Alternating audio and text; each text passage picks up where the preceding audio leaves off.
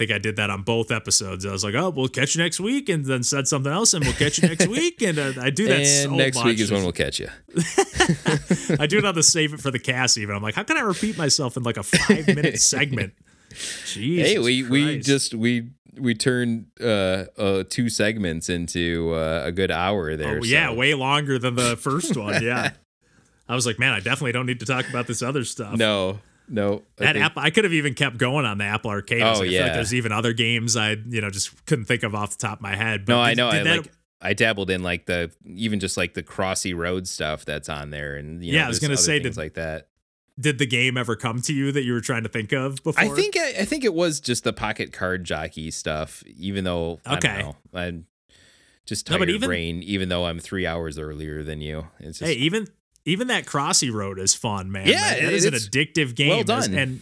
And after when we talked about Pac-Man 256, I think that's the same studio. Yeah, it is. And you can tell that somebody was just like, hey, what if there was a Pac-Man game like Crossy Road? It turns out it's awesome. It's fantastic. And Crossy Road was I remember downloading that on my iPhone and just being addicted, even just like with the swipe gameplay. Yeah. Very fun game.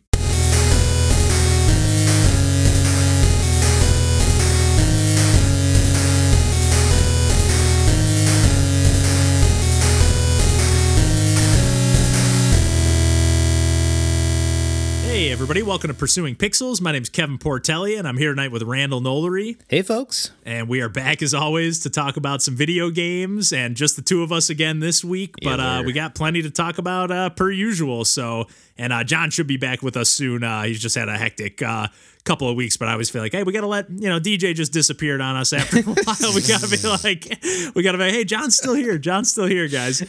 So no, we're not letting John escape. No chance. I know. I'm not letting it happen. I know he brings too much good stuff to the table, man. And speaking of, like, half the time we're like, hey, we got to make sure we take, I know you've still been playing some Metroid Zero Mission. Oh yeah. It's like, hey, we gotta table that till John's around. Yes. Like, it's almost 100%. like RPGs. That is saved for John. Yeah, RPGs or Metroidvanias come up, like John's got to be around for that. So we'll save some of that stuff for later. But I do know that kind of unexpectedly, Randall in the Discord was like, hey, by the way, I've been dabbling around with some Apple Arcade games recently.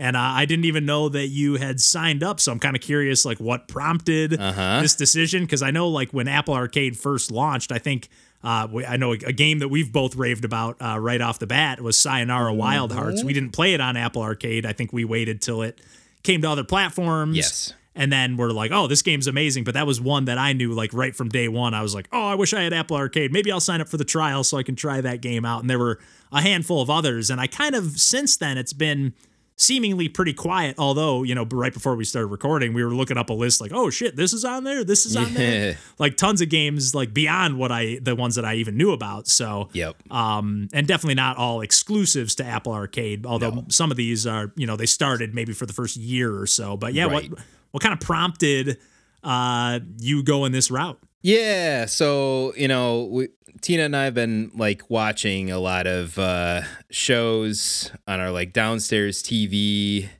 and I've like been kind of searching for an elegant solution because we got this OLED TV like basically when our daughter was born, like 4+ years back. But 4+ years back in electronics years means dinosaur pretty quickly. Right. So then like some of the streaming apps weren't getting like up-to-date features and were starting to be a bit clunky. And when we're trying to, this is a 4K TV, so like this is 4K streaming even. So it's like even more bandwidth that it needs. And if it's not hitting those numbers, even with our pretty decent internet, then it starts getting choppy, and the apps are taking longer to load, and going through the menus starts getting a little sloggy, and it's just like So then for a while, go ahead.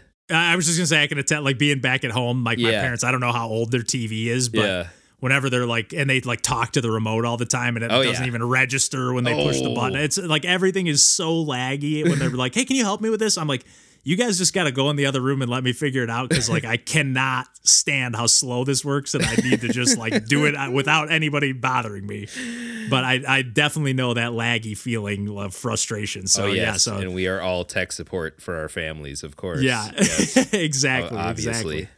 So I totally feel you. Like we gotta remedy this situation before it gets any worse. Yeah. So then I was like, oh well, I got this new Xbox Series X, and there was a good practically a year where okay, that's the streaming box now. I'll put everything on there, but then there was still like a couple of streaming services that like either the app wasn't on there or it seemed kind of out of date. And then on top of that, it's kind of overkill to use something that's such an energy hog as like the Xbox to just stream TV, right? And I'm like, well, okay. And can you talk to the Xbox, or can you like do you have to like get out a controller to navigate the menus? So actually, the nice part there about Xbox is I've been using a Harmony remote for over a decade. Okay. Yeah. They're compatible with the Harmony remote, so I could still control the Xbox through that Harmony remote, turn it off and on, and go through the menus and stuff. So it wasn't too bad that way, even though sometimes it's still even faster to use a controller. Yeah. But I always know, like, I used to use my PS3 as like my and 4 as like my main like Blu-ray player, DVD, and it's like it was kind of annoying to be like, especially if I like had a movie night at my place, like, oh, you don't know how to use a game controller, you don't know how to control the movie, it's just like, I don't know, it would be kind of annoying. Like I always had to be the one controlling it. I couldn't just be, grab the remote, hit pause to somebody who had it right next to them. The tangent time, that goddamn PlayStation controllers and those fucking shoulders where like, yes, thank you. There's these little like, and I still think the PlayStation controller shoulder buttons feel kind of flimsy, the triggers. Yeah, and then they do. They're like, so they almost feel like they're going to snap off. Yeah. Yes. And then like you're watching a show and it's like the rewind button or whatever. And it's like, no, whatever it was that like it all, like that happened to me all the time. Yep. The fast forward. And it's like, if it's on any surface that's not perfect, basically if it just moves the way they're like angled, they're just meant to get pushed in. Like they automatically get pushed in if the controller moves at all. Yes. Yeah, yes. That definitely has happened many, many a time. Yes. So all that to say that, I'm like, okay, am I going to delve into the devilish world of Apple here? It's been, I last bought that iMac. That was like the last major Apple purchase that I made back around 2010, 2011 or whatever. Right. Long time. So, and I had been kind of out of that world, had kind of bad experiences with iPhones, whatever. Just hadn't bought a lot of that stuff for a while. But then I'm like, okay, best streaming box seems like it's the Apple TV. Plus, it's got this other stuff that I could dabble around with this Apple Arcade that I've kind of had eyes at from afar for a while now. Okay. Yeah. And I can get it while it's on this sale to get this latest version. That'll be my streaming box. It seems like that's the best in class streaming box, whatever. Okay, cool. Fine. I'll do that. I'll buy that thing. Have had a really good experience streaming on that as an aside. So that's kind of become the go-to. It is a slick interface. Just everything's nice. The remote's, pretty handy. Yes. It's just nice. It's a nice piece of machinery for sure. Even just like the UI, all that stuff is. My buddy had a. And again, this is years and years old, but our buddy Mikey, who we've talked about on the podcast many times, and in John and I's band, like he had Apple TV when we would watch stuff over there, and I was always like, man, I want to get one of these. Every time he used it, I was like, I kind of want one of those. Yeah. And this is long before Apple Arcade was a thing. Yes, pretty sleek stuff, and happy to have it just for that alone. But then I'm like, but it's got this Apple Arcade, and it's got a 3-month free trial because I bought this Apple TV. So, hey, even better. So then I did that. And then I'm like, I can use my PS4 controller, and I don't even have a PS4 anymore. I was just going to ask. So I did that, but then, another weird aside is I had to go down this rabbit hole because I was noticing lag. It's a Bluetooth connection through that, but I was noticing like just input lag issues. And then on research, people kept pointing to like, oh no, if you're using an unshielded HDMI cable, you might encounter lag. What the hell is that? What do you mean? Like from the HDMI cable? How? Yeah. And then I'm, of course, so now I'm back in my land of the TV input cable, superiority Troubleshooting. stuff, of course.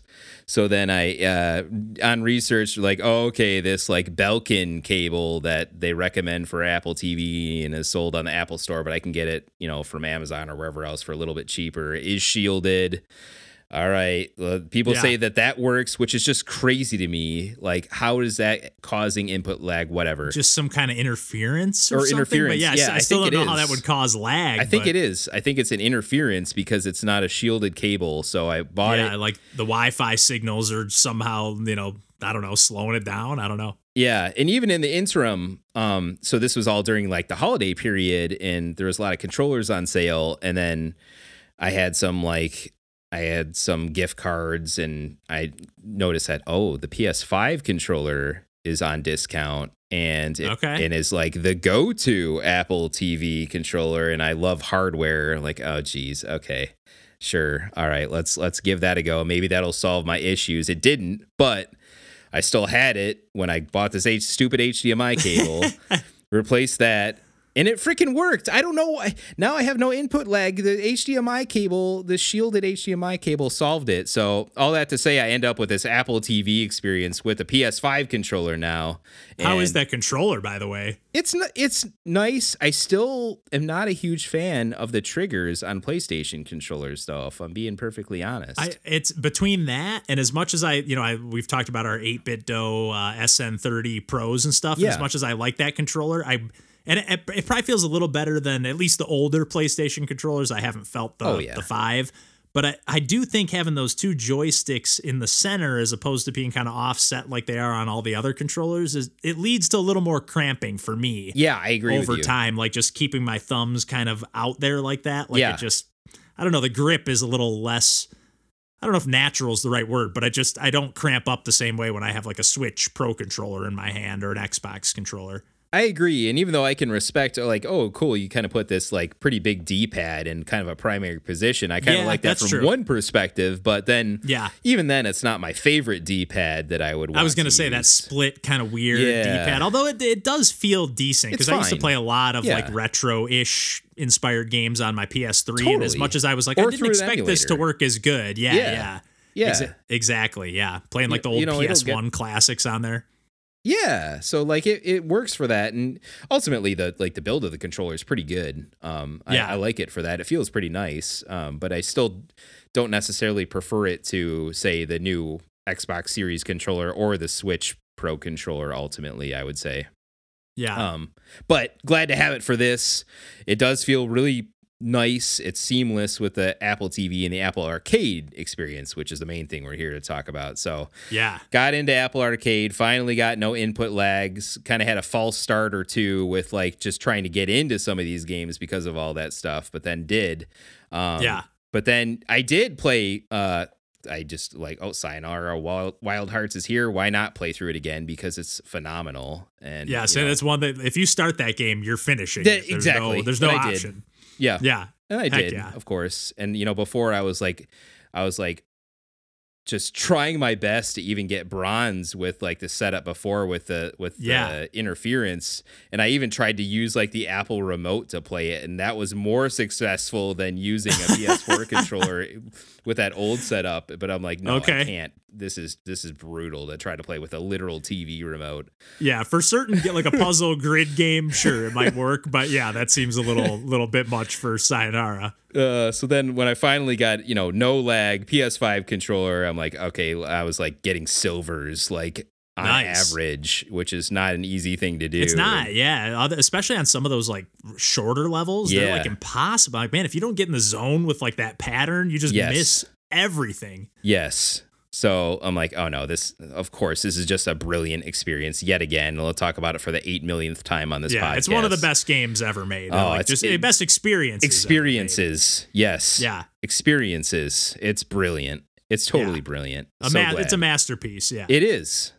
Played through that, and then I dabbled in a little bit of like Cooking Mama. There's a Cooking Mama game on there. Like, nice. There's a lot of DNA from that like DS era that kind of flowed into the kind of smartphone era, right? So a lot of those sort of games like Cooking Mama, went over there, or a lot of like the puzzler games went over kind of in that direction afterwards too. We're going to talk a little Grindstone in a second as well. That sort of game became more of like a tablet or, iOS, Android sort of experience over time. Like touchscreen optimized almost. Yeah. So dabbled in that. That's still Cooking Mama, we actually ended up just bought like a crap ton of hardware in preparation for this travel we're going to have to Michigan too, where, we're like, okay, Fiona's going on 4.5 here. Probably wouldn't be a bad idea to have like a tablet. So we ended up getting an iPad too after trying to go cheap the first time. And it was like a really bad experience with kind of a cheaper tablet. I'm like, okay, fine. Refund that, use the difference in money. Let's get an iPad because we're this far in and we have the Apple Arcade. Apple household now, baby. You got to put the sticker on the windshield. God. No. No, but sometimes their stuff is nice. Like it's expensive, it's overpriced. You can get better stuff for your money sometimes, but sometimes it's like, man, the iPad is kind of just nice. Or it is. It's very well engineered. It's a slick machine. Yeah, it is. So then, like, Cookie Mama and Tina got into it on the iPad too, and then one of the big things on Apple Arcade, both on the Apple TV and the iPad, just released is Pocket Card Jockey Ride On. Oh, Pocket Card Jockey. I've seen that, yeah. Straight up, one of the best 3DS games. I will say that unequivocally. Okay. Pocket Card Jockey, made by Game Freak. I was going to say, I was like, it's not Nintendo, but it's like Nintendo affiliated, sort of. Okay, and this one is Game Freak as well? Yep.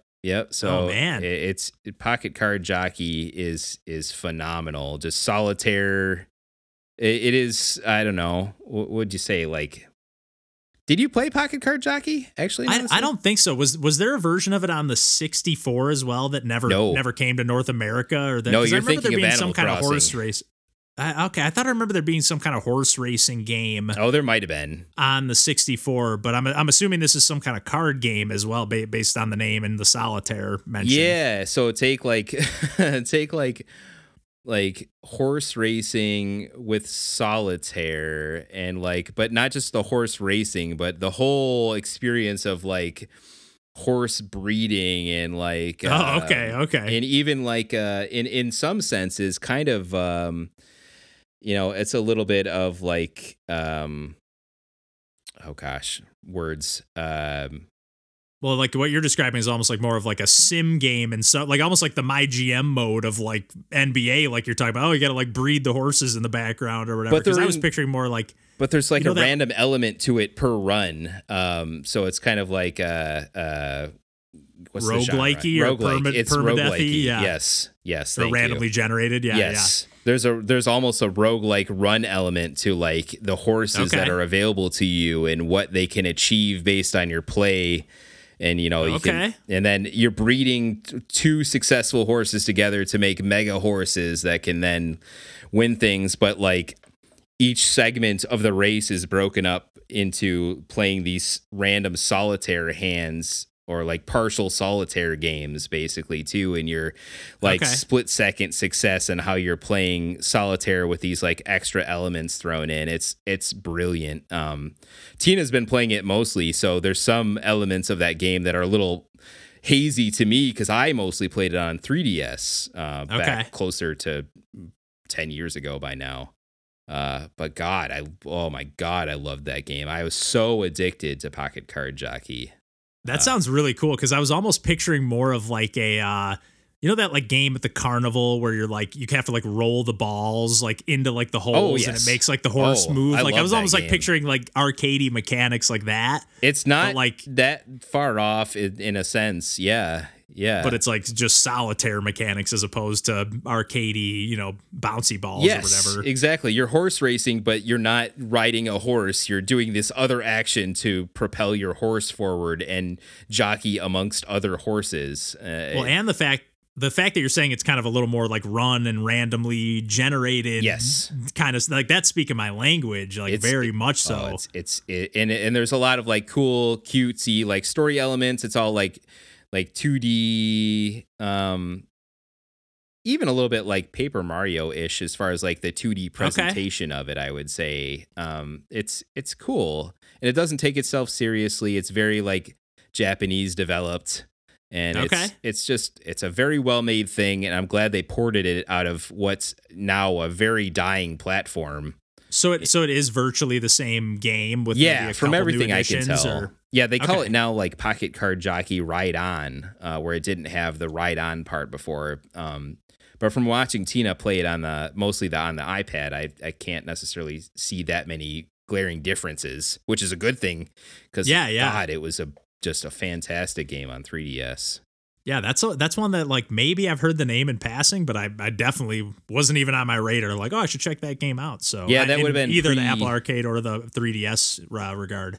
Pre-podcast sort of Randall gaming experience there, where I just went hog on that for way too long. Hey, sometimes when the right handheld game like just hits you just right, like I can't even tell you how many hours I played of Yoshi Touch and Go on the DS, and I don't even think that, and that kind of had a roguelike element too. Like every time you played a run, it would be a randomly generated version of the level. Yeah, and it just like I didn't even know it at the time, but yeah, I guess I was sort of like that was sort of my introduction to procedural generation anyways. I guess it wasn't a roguelike per se, but yeah, which, hey, if depending on when this episode comes out, I suppose, but like the opportunity to buy things off of the 3DS and Wii U eShops is going away. very, very close to going away at this point. I think it's a matter of a couple of weeks. Yeah, it's very, very, it's this year for sure. Yes.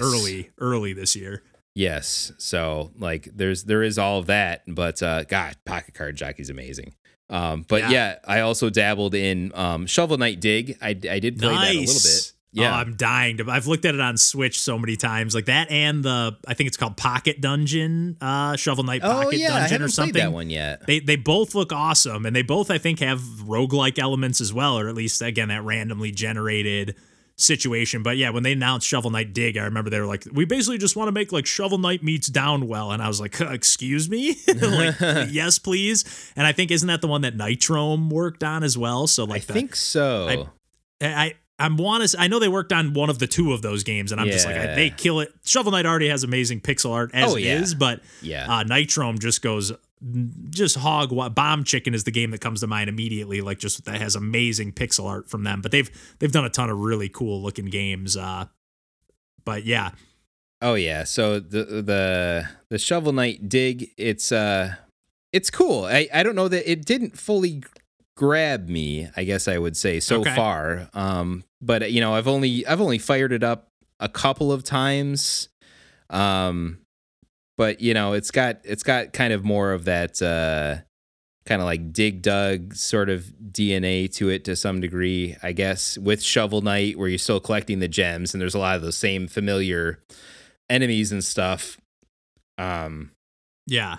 So far, I'd say I'd still prefer kind of the traditional Shovel Knight like action platformer gameplay approach as opposed to the way that they've got it here. And I don't even know if I can put my finger on what feels so different that it's not grabbing me, because I kind of like Dig Dug too, for what that's worth. Yeah, that's a cool arcade game, yeah.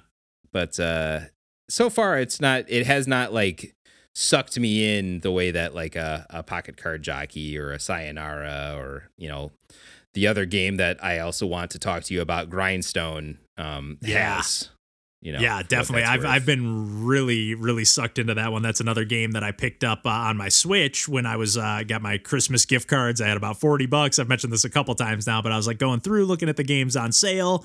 And as much as I actually kind of had forgotten about Grindstone, it was on my radar because it had come out on Apple Arcade, and I was like, oh man, that's the new game from Cappy or Capybara Games, like who have made some of my favorite games. Critter Crunch, one of my favorite puzzle games I've ever made. Might and Magic, Clash of Heroes, one of the best puzzle games ever made. Game.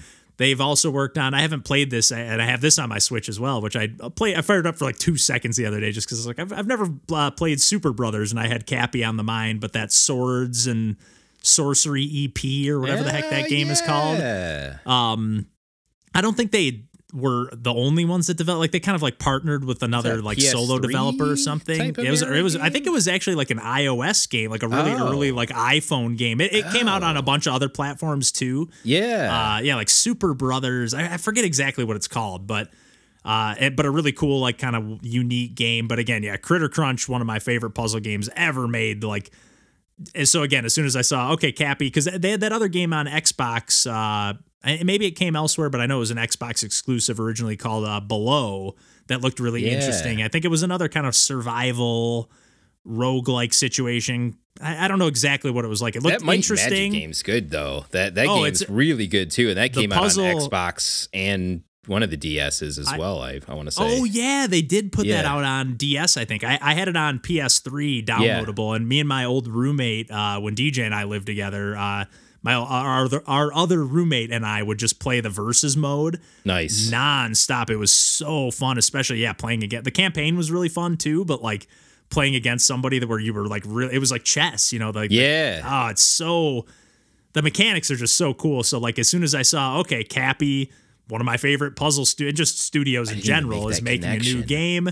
Wow. They got Grindstone, and it's got like that really just vibrant, like kind of hand-drawn art style, really vibrant colors. Yes. Like feels very alive. Yeah, it's really cool. Even though like at the most part you're kind of looking at like a Bejeweled-esque puzzle grid of tiles or whatever, or in this case enemies. And John's talked about this game on the podcast long ago. Back when he first played it. But yeah, again, I picked it up on Switch on sale because I was like, I half finished this thought, but the reason that it popped into my mind again was when I was at Best Buy looking for Christmas gifts. I saw that they had the Grindstone physical copy there, and that's what just made me, I totally forgot about that game after it, because I was like, it's on Apple Arcade. I can't play it right now.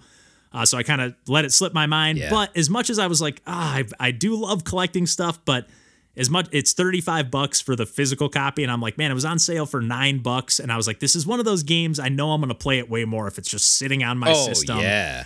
And I'm especially glad I picked it up that way, because part of me, I remember when John talked about it, he kind of framed it like, it is kind of like there is a campaign sort of, and like there is, you do play and you are progressing, you're beating like stages, but there's like these daily challenge things. There's like 3 different modes that you can play. There's sort of like 3 different like goal, like one, you're just trying to get as much loot as you want. Like I forget what the different kind of modes are, but they're just kind of like, here's these 3 daily challenges. So it very much like if I end up like beating the game and going, I wish there was more, there is more, it very much, if you're into the mechanics, there is like the daily mode is just as good as playing the game, other than you're just not, progressing and learning the new mechanics. So I only dabbled with that a little bit because they were throwing new mechanics at me that I hadn't seen yet.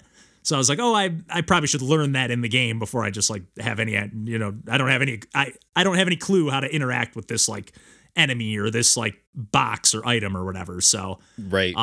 But I will say I've played like maybe 8-10 levels so far, which probably isn't a ton of progress, but I'm just loving every single element of the game. I think I mentioned it briefly on, I'll save it for the cast, or even when we talked about it briefly with John, or maybe just off when we were recording off the air.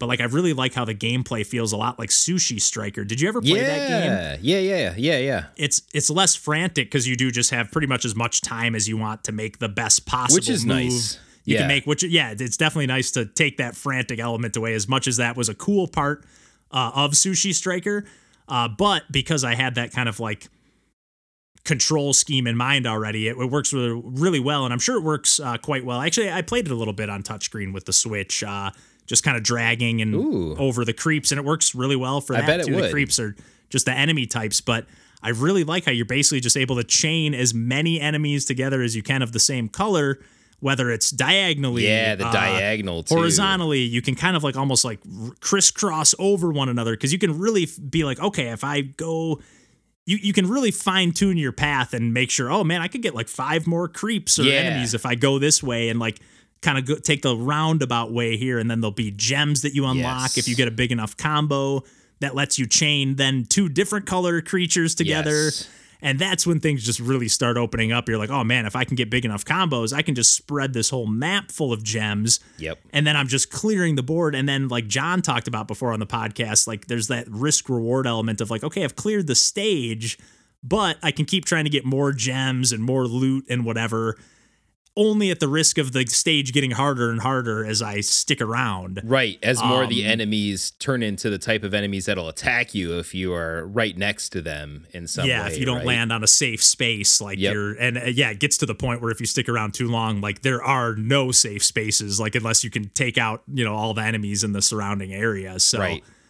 How far have you made it into the game so far? Oh gosh, only 3 or 4 levels. This is something I played like a couple of nights ago for the first time, and I'm like, oh sheesh, like why didn't I pop this on earlier? And it even like floated out of my brain that this was something that was actively talked about on the podcast. Yeah, kind of me too. Yeah, I certainly heard the name of it, both obviously from the podcast, and you had mentioned it and John had mentioned it, and just in general, I was aware of it, but like I'm like, oh no, I should have been playing this before. This is fantastic. I just love how it feels. I love the presentation.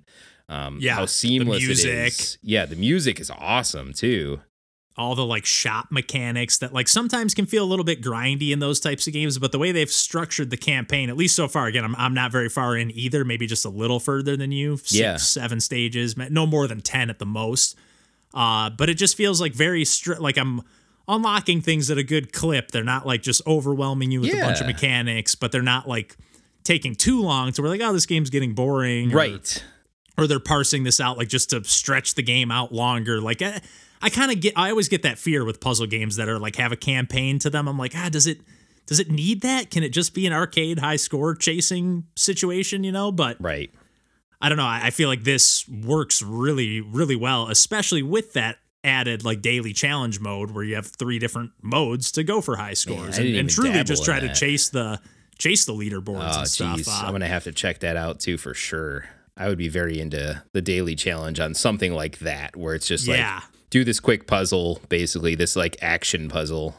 Yeah, because it's another game where it's like it's totally turn-based, take as much time as you want, but it really feels actiony. Like every time you click and like execute a move, you're like, holy, it just feels like an arcade game. In the best way. Like it's just so every animation is so juicy and crisp. The sound design, the music. Yeah. The music was a little different than I expected, because I do remember when the game came out, everybody was like, oh my God, the soundtrack's insane. It's so good.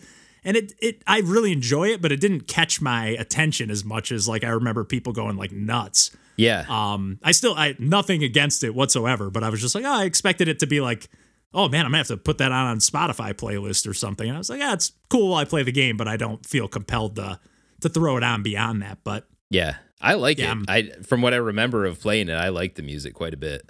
Yeah, I definitely don't mean anything negative towards it at all. I definitely enjoy that. And actually, it's the game that I was actually hoping that you had maybe played was What the Golf. Have you heard of that game by chance? I've heard of it. I've not played it yet. It's another one that eventually, it might have even come to Apple Arcade and Switch at the same time. It might not have been like an exclusive thing, but it's just been one that's like, I think it's $20 or $25 or whatever it is, full price. It's just one that I haven't seen on sale or just haven't like, bit the bullet and bought it yet, but it just looks so cool and unique and just kind of like almost like a WarioWare-esque take on golf. It just looks very bizarre and unique. So I was like, I wonder if Randall's played that. And I saw it when we were looking up. Yeah, hits a lot of my buttons. So that seems, mentioning those sort of things like video game golf and WarioWare. Yeah, that seems like something that I should be just installing because I have the subscription. So I will be doing that 100%. Yeah, it's one that if you do, that'll put me over the hump and just like, I probably should just grab it on the Switch. Yeah. And then, we were looking up the list of games beforehand, trying to remember what you were trying to think of. I was like, I saw there's a Choo Choo Rocket game. Yeah, I'd forgotten that was the thing too, because that was a launch one. And I was like, oh shit, they made another Choo Choo Rocket. Like, so I need to play that too. And I had forgotten that was a thing too until I looked at the list. Yeah, they really brought out the big hitters for the that launch, especially. Yeah. At least for folks like us, I don't know how widespread Choo Choo Rocket is known, but for our sort of circles. But still, like to think like, oh man, they got like a Sega game, or like I don't know what they had to do to get to make that happen, but right. I don't know, just not necessarily what I would expect, and also not what I would expect. A game that I actually checked out not through Apple Arcade recently, but I checked out I don't know if it's the most recent. I think it's the second most recent game from Sock Pop. And I think I might have even mentioned this briefly on a Save It for the Cast, but it's called Word Web. Yeah. And this is also originally an Apple Arcade game. Like they just kind of launched it, like they made an announcement like, hey, this game's going to be delayed that they were currently working on. And then all of a sudden they were like, oh, our new game's out. And I was like, wait, I thought they said it was going to be delayed. But they were like, oh, they made Word Web available now that it's not an Apple Arcade exclusive. So I don't know what the time frame was there. But really cool game. I ended up playing it on a stream, and it's essentially like a Scrabble type board, like very, very Scrabble-esque. I was sort of expecting when I saw like, oh, word game, it's probably going to be like a Wordle inspired thing, but it's very much like a Scrabble board. Hey, but instead of getting like a bank of tiles, like letters to use, you actually get like a bank of words that you can use. And then you have to like just make sure that like, okay, where will this word cross? I got to make sure that I can use I've got 5 words I can use, and I got to connect it to these words here. And there'll be like a series of challenges that are like, okay, you just have to get a certain amount of points to beat this stage. It's almost like challenges. It's like a single player game. There might be multiplayer modes, but all I've been able to play is a single player. But it seems to like kind of load in like words from the internet somehow. Like it connects to, or maybe they just have some massive database, but I think it does like pull in stuff because there is like daily challenges and whatever. Jeez. But then they have other challenges like where it's like, you do have to, the gameplay mechanics are the same, but you have to actually like, instead of getting a certain number of points or playing a certain number of words, you have to like, there's almost like a finish line tile. And it's like, you have to make sure that you play words in a certain way where you'll pass through that finish line in a certain number of words, like given, okay, I only have these 3 words to work with. I got to make sure that my final word goes through, or maybe it doesn't even need to be the final, but just that I can connect words together and touch that tile. At first, I thought it had to be the last tile of the word. I was like, oh my God, this is going to be so impossible. But you just have to touch it, like make sure that your final word is touching that like finish line tile. Okay. And then you just kind of like clear challenges, and then it unlocks new ones. And I only played maybe about an hour of it on a stream, but it was like perfect. Like I had played something a little more actiony before that. Right. And was like, oh, let me switch over to something else. I think I was just playing some Sock Pop games. And I was just like, oh, this will be perfect. I'm kind of, my back was starting to hurt. So I'm like, I can just kind of lean back, play with the mouse. And I think you can play with the gamepad as well, but it just felt nice to like, oh, let me just grab the word from the, bank off to the left and drop it on the menu, right click to, rotate it horizontal or vertical. Took just a little bit of getting used to, but it seems like it would work really well, even with like an Apple remote to play. Yeah. And another game that would be fun, maybe there are multiplayer modes, but it's another one of those puzzle games where even single player, you and Tina could be playing it, and Tina could say, hey, try that. Whoever's holding the remote, the other person could say, hey, try this, or put that there. And, it's another one of those like bleep bloop type of, couch co-op pseudo, multiplayer games. Yep. But yeah, I thought that was really cool that like they not only were they going after like Sega developers to, release stuff, but they were like, oh, let's get Sock Pop to release a game. Like I was really shocked. Cool like I'm surprised they were like going that deep of cuts, Right. And it definitely feels a little bit more like sterile, for lack of a better word, than a Sock Pop game traditionally does. Like they're a little bit more, just inventive or quirky or charming or whatever in a lot of ways sometimes. But this is just perfect, like low key, nothing, not breaking the mold, but still doing something fresh. There's like these little shape geometric characters that walk around. Like in the tutorial, it just says like, hey, these are like the little, I forget what they're called, like wordlings or something. It's like, they don't really do anything. They just walk around and make faces. So like they just ignore them, but they just walk around the map and make little faces. Like at first I thought maybe you had to, they were your characters or something that you play as, but just add a little spice. Just a really cool, seems like a perfect Apple Arcade type game. So I don't know. Do you see yourself, I know you're just kind of dabbling, but do you see yourself going, hey, this is a cool trial period? Or do you see yourself saying, hey, I'm definitely going to keep this rolling, after the 3 months is up? Hard to say. Yeah, I don't know. Because, I will say, like, Tina's very into Pocket Card Jockey right now. She's like, yeah, like this has caught her in a like DS sort of way. So, that could be a factor there too. And I know it's not like tremendously expensive to keep the subscription. Yeah, I think it's only like $5 a month. Yeah, I think it's still like it's $5, on the cheap so side. It's not too bad. But we'll see. Yeah, like I'll probably dabble in it for maybe a couple extra months just beyond that, just to see what they could keep releasing. Because the subscription approach is kind of interesting, I think, for that sort of stuff, like Game Pass, Yeah, just yeah. to see what comes available on that and in that sort of format where it's you kind of have like more of the touch screen or just kind of easy to jump into stuff as opposed to the long form stuff you're getting on Xbox. So That's it's got its point. Yeah, you're purpose probably there getting too, a lot more right? truly arcadey stuff. There's, Right. It's probably no point. Like they didn't just pick Apple Arcade because it sounded good. That you are probably getting more arcadey. Oh yeah. Packages. So Like that's they've got I even dabbled in, I didn't talk about it, but I even dabbled in, there's like an NBA 2K arcade edition thing that's okay, like, nice. that skews a little bit more towards like an NBA Jam sort of experience, but with NBA 2K. So it kind of melds that into like a more, friendly, easy to jump into approach for like a basketball game. And that's fine for what it is too. So there's that sort of stuff. So it's cool. Yeah. Yeah, I'm definitely like, if I have an Apple TV down the road or get a newer Mac or something or have an iPad, it's definitely like, Apple Arcade is definitely something. Like, I can't quite justify it just with my iPhone, but like if I had a little more means to play games beyond that, I'd be like, I'd $5 a month or 10 even, I'd probably consider it. So particularly the iPad, I think it's a very good match for the iPad. But yeah, even with the Apple TV and a controller, like the Sayonara Wild Hearts, once I got that HDMI thing figured out, was played just as seamlessly there as it would on Switch or Xbox. Yeah, that's awesome. That's kind of crazy to think that technology has come that far. Yeah, I know. But awesome that it has in a lot of regards. So. For sure. Yeah. And speaking of technology, I guess sort of retro technology, I know you've been talking quite a bit about the Analog Pocket lately, or I shouldn't say quite a bit, but it's been coming up, and I know you've been breaking it out as of late, playing some more retro handheld stuff. I know, and I was kind of like nitpicking on the Analog Pocket, but of course we nitpick the things we love, right? I was just saying, I was like, what, we're bound to, like, if we're gonna talk about Mario, I was like, we're bound to just like nitpick it to whenever I'm editing. I'm like, God, we just took a big shit on that game, and we all liked it, I think. So that's just kind of what happens sometimes. But I was nitpicking the Analog Pocket the last episode a decent amount with specifically like the weight disbursement stuff.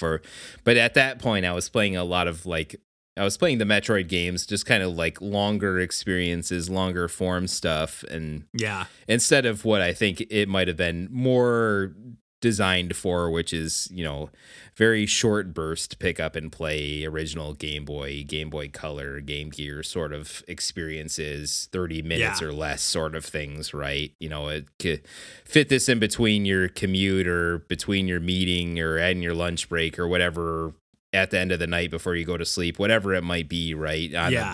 On the toilet, even, whatever it ends up looking like, you're playing a portable. Whatever you can squeeze in some time, yeah. So basically from playing, the Zero Mission and some other things on the Analog Pocket, I'm like, oh, okay.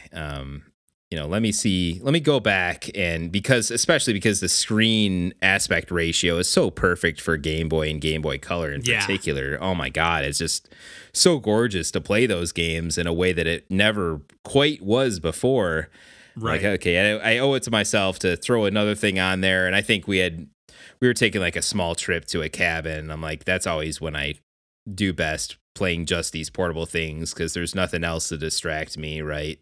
Yeah. So I'm like, okay, let's bring another thing besides just Metroid Zero Mission if I want to switch it up, or like it's too frustrating of a segment for me to play when I'm not rested or whatever. Let's pull out something that's just like a little bit more laid back too. And so I grabbed Mario Golf for Game Boy Color, which is, a game that I've owned for a long time, but never really put much time into. And although I've always been a fan of even the very retro sports games, as I've mentioned on the podcast before, like even just like the original tennis on Game Boy I played a crap ton of, like, and it's pretty rudimentary when it is compared to anything relatively modern over the last 20 or 30 years. But right same with this Game Boy Color Mario Golf, but that was a very pretty late for that sort of era. It was a 1999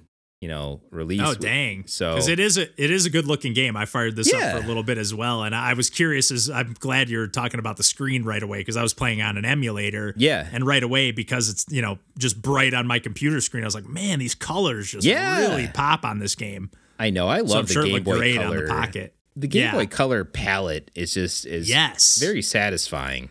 It's so it can either be like really crisp and like bright and bold, but there's Yeah. also like that soft like pastel look that some games have too. That Well, you got to just so think good. This one's a little bolder, but Yeah. I love the colors. that was the true like last time we were getting major production value 8-bit games. Really, Yeah, was that's then. a good point. Yeah, And in like over a decade after the consoles were doing that in as the major platform, considering the Sega Genesis originally came out in 1989 and that was a 16-bit system, right? So right. like Yeah, that's kind of crazy. Yeah, in 1999 they were still releasing 8-bit games. They just happened to be portable.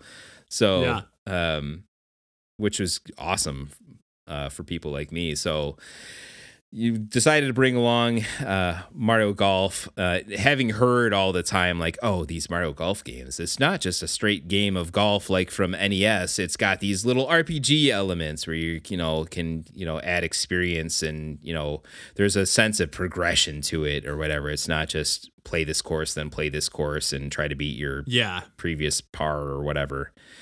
Okay, cool. Brought it with me, popped it in. And yeah, it is that, you still need to have some affinity for that sort of like 8-bit styled golf game. There's certainly going to be some people who are like, ooh, this might be a little too archaic for me to get into. And even for me, it's on the line. It's on the line. It is because, it is better. It is, but like having played a little bit of like NES Open over at my cousin's growing up as a kid, like it's not that janky. It's Not definitely quite. like it is that exact same style of gameplay in game pretty much. Yes. But it just feels much smoother, especially if you're familiar with like the N64 Mario Golf or really any of the games in the series. It like the shot meter looks really similar. Yes. Like, I was like, oh, I feel right at home when I booted this up. Yes, which funny enough, in looking this up prior to knowing that I'd talk about it on the podcast, I looked it up and like, oh, actually the Mario Golf on Game Boy Color released after the N64 game. I was wondering, release. I was like, was this the first one or was it the later in the series? Yeah. It was like 4 months afterwards, and they specifically apparently also built in like functionality where if you use the N64 transfer pack that would go into the controller that was primarily used with the Pokemon stuff. Pokemon Stadium and stuff. Yeah. That you could use that to do a kind of a back and forth transfer and like unlock characters from the N64 game apparently that you could do in the Game Boy Color. So I'm like, oh shoot, I'm gonna have to figure out a way to. I don't think I have a transfer pack, but I'll grab one at some point just to check out some of those things. I'm such a sucker for that sort of very niche. Like, if you own these two things and you connect them together with the, Game Boy Advance cable, you get an extra thing. Yes, I will happily waste my time to do those sort of things every time. I don't know why. I'm just always fascinated by that sort of stuff. But no, I feel you. Almost bought a Neo Geo Pocket Color to do that with Dreamcast, but didn't quite go that far. But tempting though.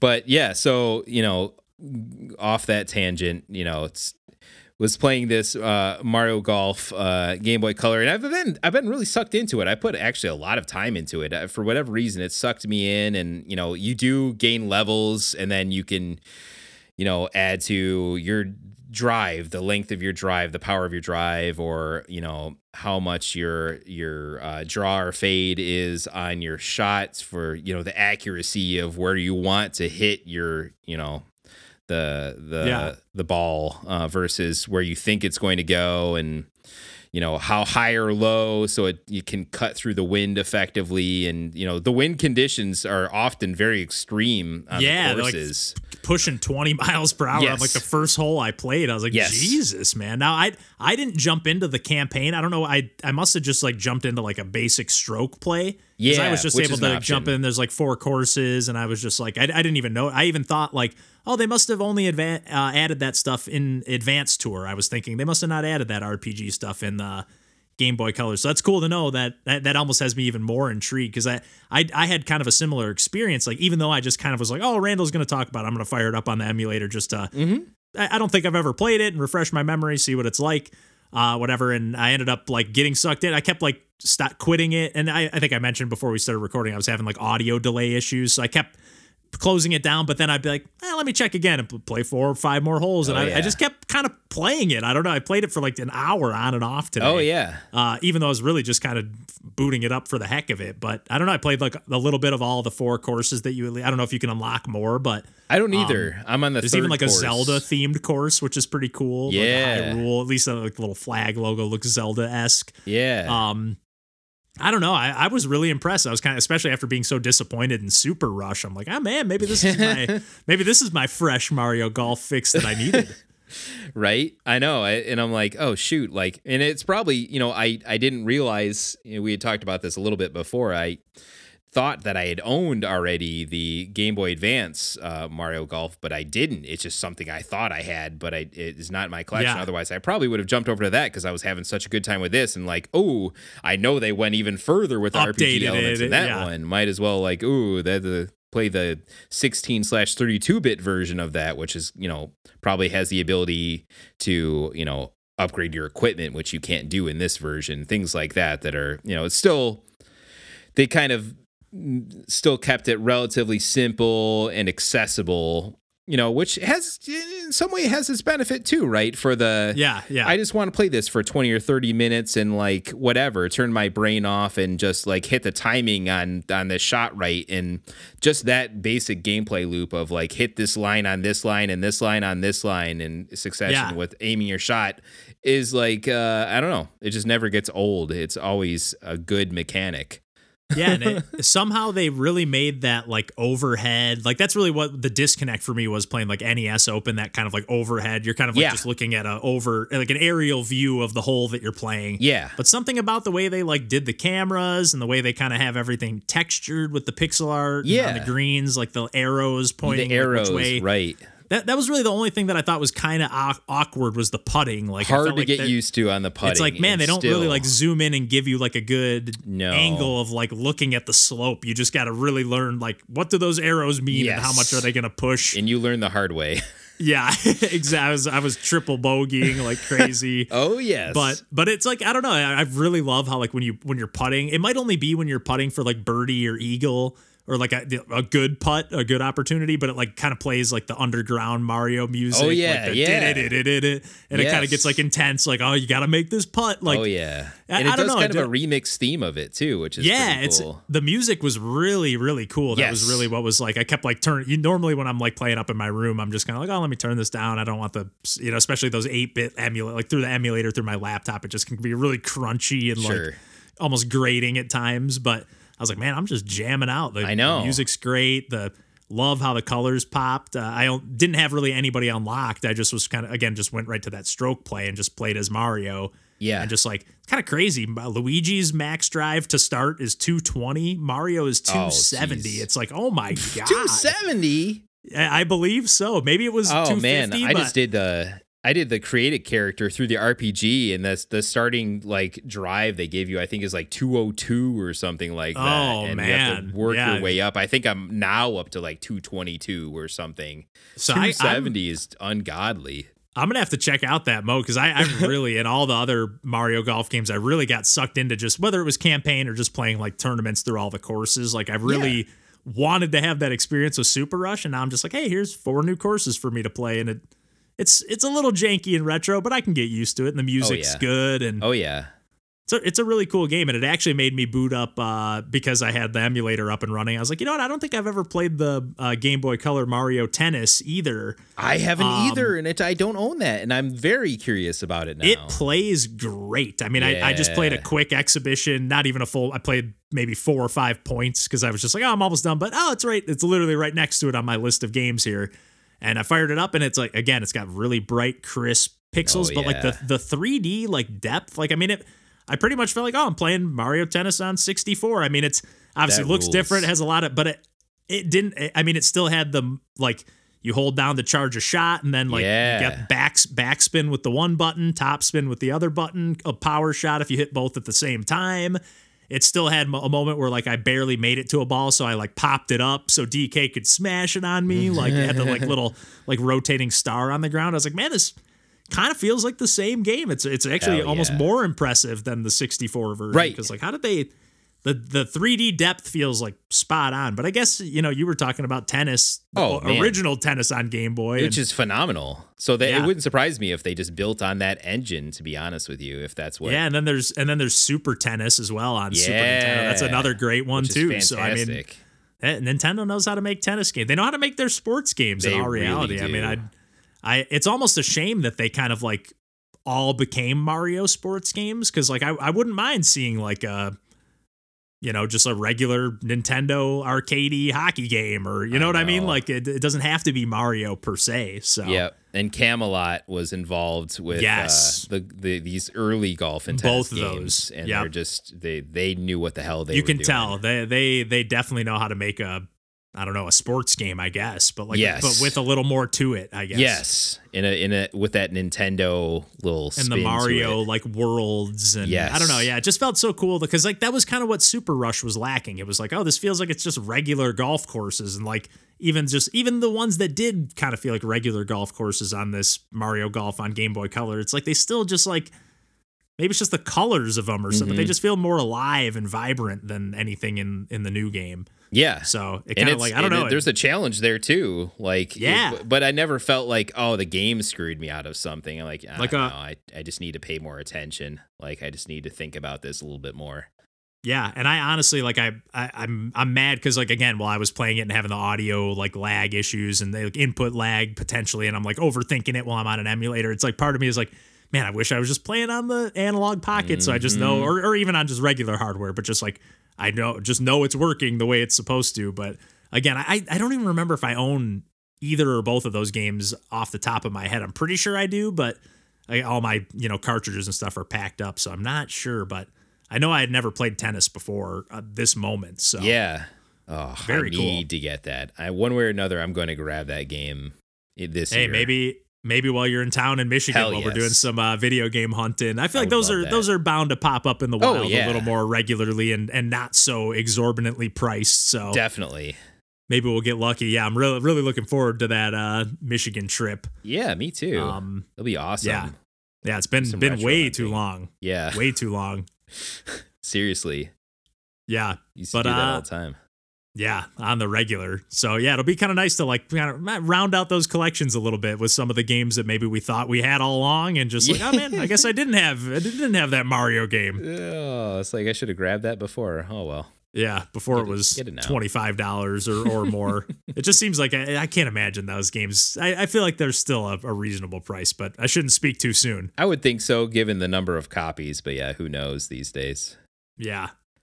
Retro scene's crazy. Mm-hmm.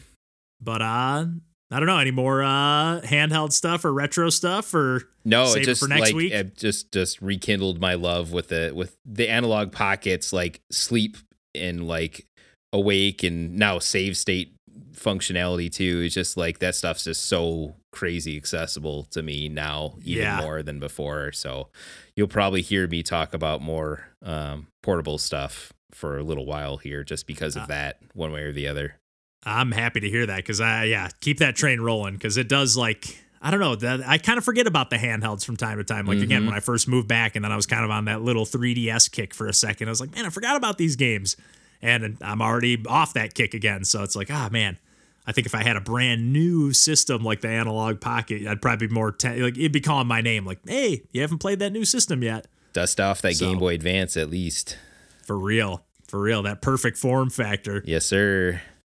But yeah, I think we can probably wrap up the chit chat there this week, unless we got more retro stuff to talk about. But yeah, we'll save it for next time. There's always more handheld, more retro, more indie. Because I played a bunch of Ludum Dare Jam games on a stream the other day. I've been playing all sorts of games all over the map, so I'll save those for another time.